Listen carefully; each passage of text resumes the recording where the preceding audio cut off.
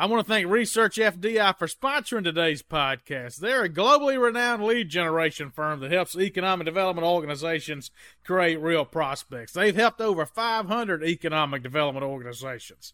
Let me tell you exactly what they do. They facilitate one-on-one meetings for economic developers with corporate executives who will have projects soon. They can facilitate these meetings to where you travel to the corporate executive's office and meet them there, or meet them at a trade show, or even have a conference call so you don't have to pay for travel. They recently launched a service called FDI 365, which provides you a lead a day of fast-growing companies that will be expanding soon. Their research has helped over $5 billion of projects get sited since inception. I encourage you to go to www.researchfdi.com to learn more about Research FDI. As far as I'm concerned, they are absolutely the best lead generation firm in the business for economic developers. Call them now at 514-488-3618 and see how Research FDI can help you create real prospects.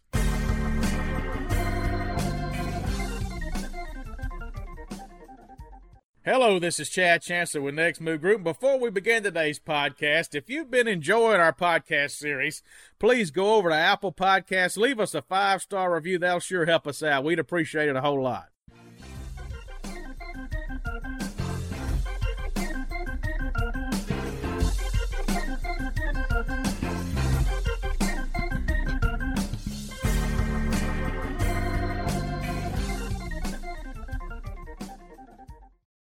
Welcome to this week's episode of the Next Move Group We Are Jobs podcast. This is Chad Chancellor, co-founder of Next Move Group. Today we got Whitney Hurt Barlow with us. She's the executive director of the Chilton County, Alabama Industrial Development Authority. Whitney, thank you for being with us. Thank you for having me. So Whitney actually is a lawyer by training, if I remember correctly. Where'd you get your law degree? At Faulkner University in Montgomery at Thomas Good Jones School of Law. So tell us how a lawyer ends up getting into the great world of economic development. It's a funny story. I went to law school, was going to do grassroots advocacy, legal, governmental relations is what I wanted to do. And you know that thing about love, I met somebody and fell in love and got married, and he lived in Mississippi, Go State.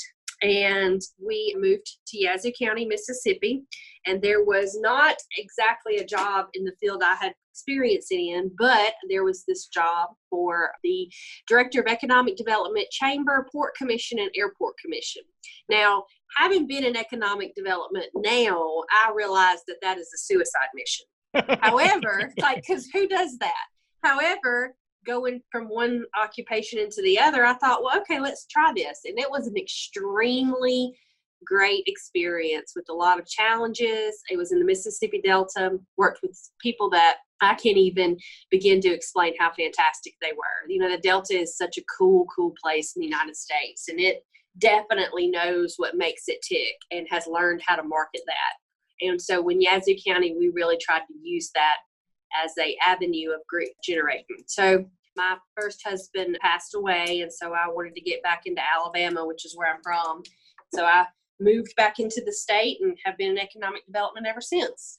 And Whitney is an Auburn person, although she does root for Mississippi State. So we're recording this after we beat LSU. So it's a good time. That's right. Auburn won also. So that's a good start. And then don't I remember you were like the agricultural beauty queen or something. What was the deal you won? I was state FFA president in, not going to tell the year, for the state of Alabama. And then I proceeded to compete in Miss Alabama Agriculture a couple of years. And then I was the national finalist for the National Beef Ambassadors with the Cattlewomen's, and traveled all over the country promoting cattle and in the cattlemen's industry and the beef industry. And I have miraculously stayed in economic development in counties that is still their number one industry. Of course, you're in the South, so a lot of what you have is rural anyway. But agriculture is still a very prominent industry. So my background has been quite helpful in that. Yeah, so I met Whitney when she was in Yazoo City, Mississippi. and had folks over there tell me what a good job she had done. So then she went to Monroeville, Alabama. Everybody's probably heard of Harper Lee. That's what Monroeville's known for. And now in Clanton, Alabama. So tell these folks a little bit about Clanton. Well, Clanton, Alabama is located in the middle of the state. So Chilton County is literally in the middle of the state of Alabama. We have 5 interstate exits, 27 miles of interstate. We have about 45,000 people that travel up and down interstate every single day. Most are headed to and from the beach, whether they live in the state of Alabama or they travel through I-65 headed to the beautiful Gulf Coast. They know where the Big Peach water tank is. And that is our claim to fame. You can't eat that peach, but you can come 2 more exits down and partake either Peach Park or Durbin's, which is where a lot of people stop as one of their must-stop places on their way to and from vacation. But what makes Chilton County such a unique place is we also have 8 automotive second-tier companies here that are located right off the interstate. We also have quite a bit of distribution and forestry. So because we are the north end of the wood basket in Alabama and the south end, really the last county that touches Birmingham, we get a kind of a mixture of our industry. We are very diverse in that. And Whitney's right. Everybody's heard of the Big Peach. If folks are listening to us from Illinois or Kentucky or Indiana, and you ever drive to Destin or Gulf Shores, you go right by that Big Peach. I can be anywhere and talk about the Big Peach, and they know exactly. They know where they are, yeah. Now, I like the peach ice cream better than the peaches themselves. Do they all sell a peach ice cream, or is there a certain place you got to go to get that? No, they all sell the peach ice cream. All right. And it depends on what time of the year you get the peaches and which farm they come from and which type of peach you get, depending on the sweetness of the peach. So you're basically halfway between Montgomery and Birmingham, right? Yes. All right. Now, I know y'all are doing a lot of stuff with workforce development. Y'all just announced a workforce development partnership. So why don't you talk a little bit about that? So anywhere in the country right now, we are seeing a massive move of generations. You know, baby boomers starting to retire, and you've got children of baby boomers who have all their parents wanted them to go to 4-year and get 4-year degrees. And then you have this gap of blue collar jobs, which are very, very well paying jobs and are jobs that are not what your parents and your grandparents worked. They're a completely different line of work. So we saw this gap here. Most of our people that live in Chilton County either work in Montgomery or Birmingham.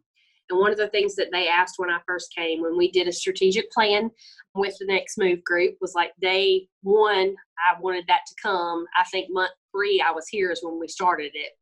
Is one of the things that our community really looked for was finding jobs local, home, that paid what Birmingham and Montgomery paid. So people weren't on the interstate. So we started talking to Jefferson State Community College, which is here. We have a campus here in Clanton. And the private industry that was both in Birmingham and Montgomery and here in Clanton or Chilton County. And what were the gaps and where did they need training? And out of that came a heavy commercial industry / high-tech type concept. And I say a concept because it's not a normal where you go and work with the community college or an entity of the state and you kind of set up a training program. We wanted to come in it from the private sector side and really focus on how to build that center. How do we get kids or adults that are trying to train into a specific field and how to get them into a job that's going to turn into a career? So we recently announced, actually the Craft Training Board announced to Jefferson State Community College a grant to help fund this program in the spring. And then our city, through a funding mechanism with the EDPA, donated $160,000 to buy a simulator. And this simulator looks like, if anybody's not familiar with them, they're really cool. They look like something you'd go like Aladdin's Castle was when I was young, you know, an arcade and sit in. The software programs, though, for this simulator can be like 20 different software programs. They can teach you how to drive a dump truck, to a concrete truck, to a bulldozer. But the simulator itself is $160,000. So the city donated one to Jeff State. And the plan is 16 students in the spring, and we'll start the heavy machinery class. And then we will grow from there. We have a drone class set up, another, of course, CDL, because you can't get enough truck drivers, but to really try to specialize in it. We're also looking at some other avenues. The goal is to get 10 to 12 steady classes that would be operated throughout the year. And right now, the Workforce Center is located on the Peach Tower side of the interstate, which is the south side of the interstate. But our plan is to locate it at the Farm Center, which announced here about, 8 months after I got here. The Farm Center with the Alabama Farmers Federation will be located on the same exit on the north side. And so we will eventually house the Workforce Center there. And talk about the Farm Center. I know that is a huge investment. What all are they going to be doing? People listening there from all over the country. So there's about 10 of these type facilities located in the country. The one closest to us is Perry, Georgia. There's another one in Grand Island, Nebraska, one located in Wyoming. And these are huge complexes that have 15 to 17 buildings, 8 to 10 barns, 2 to 3 different types of arenas, exhibition halls. And these are facilities that either are state-owned, university-owned, in some kind of government function for statewide events, and also our regional events and national events. So the state of Alabama doesn't have one. And over the years, our location that we had that we did all our state events in Montgomery is not in the capacity it needs, and it has not been renovated. So the Alabama Farmers Federation came through and said, as a project that we want to donate a legacy project back to the state of Alabama, we want to create the Alabama Farm Center. And they announced that project February 2019 and started endeavors. It's on 526 acres, like I said, located on the north side of exit 212, so across from the Peach Tower. It will have 2 arenas, 1 outdoor arena, 1 indoor arena. You've got 6 to 7 barns, a couple of 30 to 40,000 square foot exhibition halls, and then a large 150,000 square foot exhibition hall. It'll have RV, campgrounds, a park, and the goal is to do everything from a state fair to a rodeo to, shows there. And how that's an economic development is, if anyone's not aware, the average person that comes to one of those events spends about $86 a day. And you take a local and county's cut of sales tax out of that, you're looking at $15 million. You're seeing a real boost in sales tax. And in the state of Alabama, we are a sales tax driven state. We are a low property tax, high sales tax. So for us, it's a huge gift for our revenue, but it's also a huge gift for the state of Alabama. Thank you, Whitney. We're going to take a quick break for a message for our listeners and be right back with a lot more with Whitney Barlow right after this.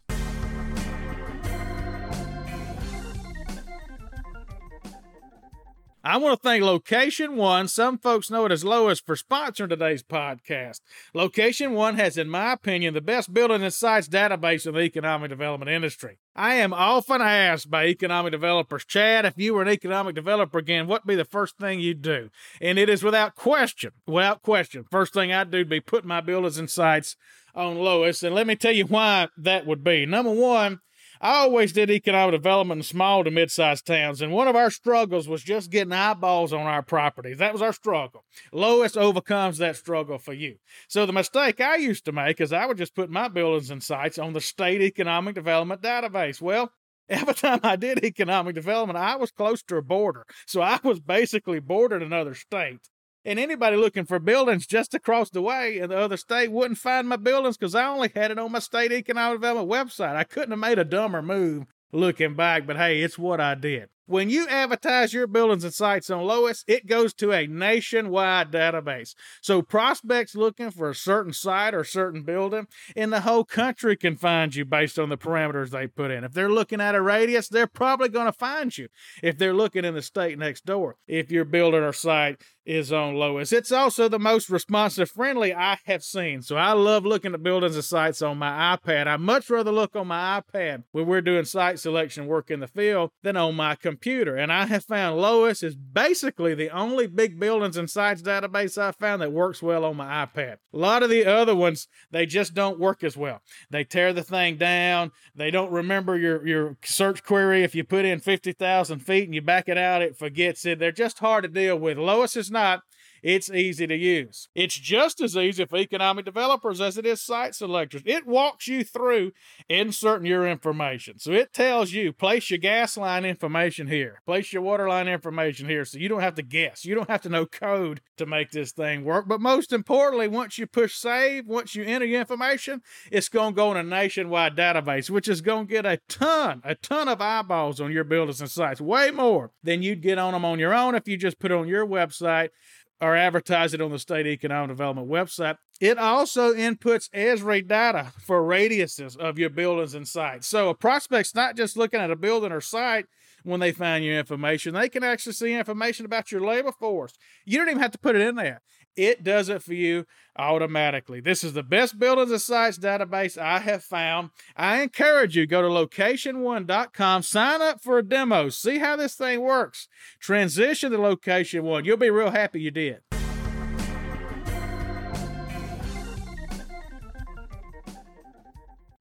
And you're going to have all kind of tourism money coming. They can have everything from conferences to concerts to rodeos and competitions and everything else. And I would assume that that'll pop up some hotel space and all around there. I don't know. You're probably working on that now. I haven't asked you. We are doing some commercial work, and being in between Montgomery and Birmingham has advantages and disadvantages. Our closest cities are Alabaster and Prattville, outside of the two bigger metropolitan areas. And as we know, people get tired of living in the city. COVID definitely has impacted people looking to move to places where there's more space. And we really need to grow in our commercial aspect. Perry's average numbers is about 1 million people that come through. 500,000 of them come through 14 days, which is during their state fair. So you're looking at an average of 500,000 people in addition to what already is coming into our county.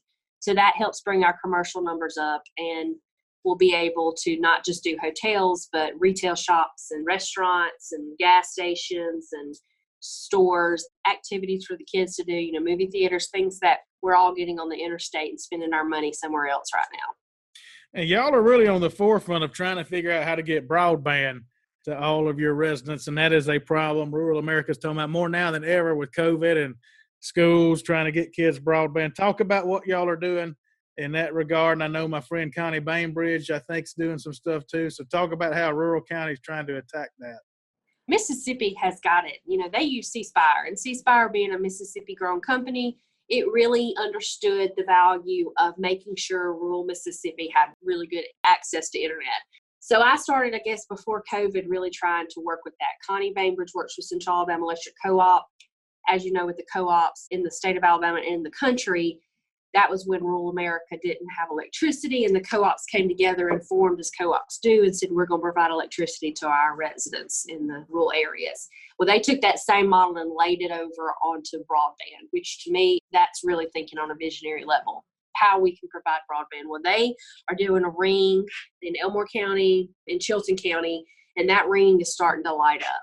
And these people are getting internet service that they have never had. Well, jumping on that, and then you couple in COVID where people all got sent home, we really started trying to look at where our holes were. And we hired SANE associates to do a broadband study and to really come in and evaluate what we know, because you live in New Orleans, but you know what you have and what you don't have. All this did was really put a plan together for us to be able to start going after grant money and private money and local money, and to really start coming up with how are we going to close the gap. We're at the point now in the plan where we're identifying where the biggest needs are for safety and the biggest needs are for education, and then where the needs are for future growth. And then those are going to be the areas that we start filling the gaps, because we all know that if you don't have decent internet service, it's really hard to live, period, in 2020, much less run a company. Well, I think that's going to be the deal breaker. I think with everything going on in the country and COVID and everything else, I think you're going to see rural towns have more opportunities than ever. A lot of companies not going to want to put, especially manufacturing facilities, into big cities, but the rural towns are going to have the broadband. And I know Connie has been talking about that as long as I've been coming up there. So she's been on the forefront of it. So I admire y'all partnering together and figuring that out. What advice would you give young economic developers? So you've been in the business now, 10 or 15 years, I guess. So we got a lot of folks that listen that are project managers and just getting in and hadn't been a CEO yet. What have you learned that you know now that you wish you had known back then that you could share with some of our listeners? You cannot please everybody. And the biggest way to fail is to try to please them all. The best way to do is to work plans. Y'all do a fantastic strategic plan. And you get that plan in your hand and you work it. You don't put it on the shelf. You use it because that is what your community wants, because you are hired to be the voice of what the community wants. Well, the only way you know what that is to evaluate them. once you learn the majority and those that are engaged, you stick to that plan, because you're not going to make everybody happy. And there are going to be people that don't like you, and there's going to be people that don't want growth and don't want change. This is the way it's always been. It worked for me. It'll be fine. But in order to stay with the next generation and to be able to make your community a place that you want to live, and that's how you evaluate it. If you're young and you're just starting out, then that's your generation. What do you want? I mean, I'm 40 now, so my generation is different. But, you know, what are you looking for? What is your threshold? And that's what you've got to get at your community too. And that threshold can be a variety of things. Communities can be focused on economic development from sectors of industrial all the way to economic development from tourism and anything in between. Just hold the course. Thank you, Whitney. We're going to take a quick break for a message for our listeners and be right back.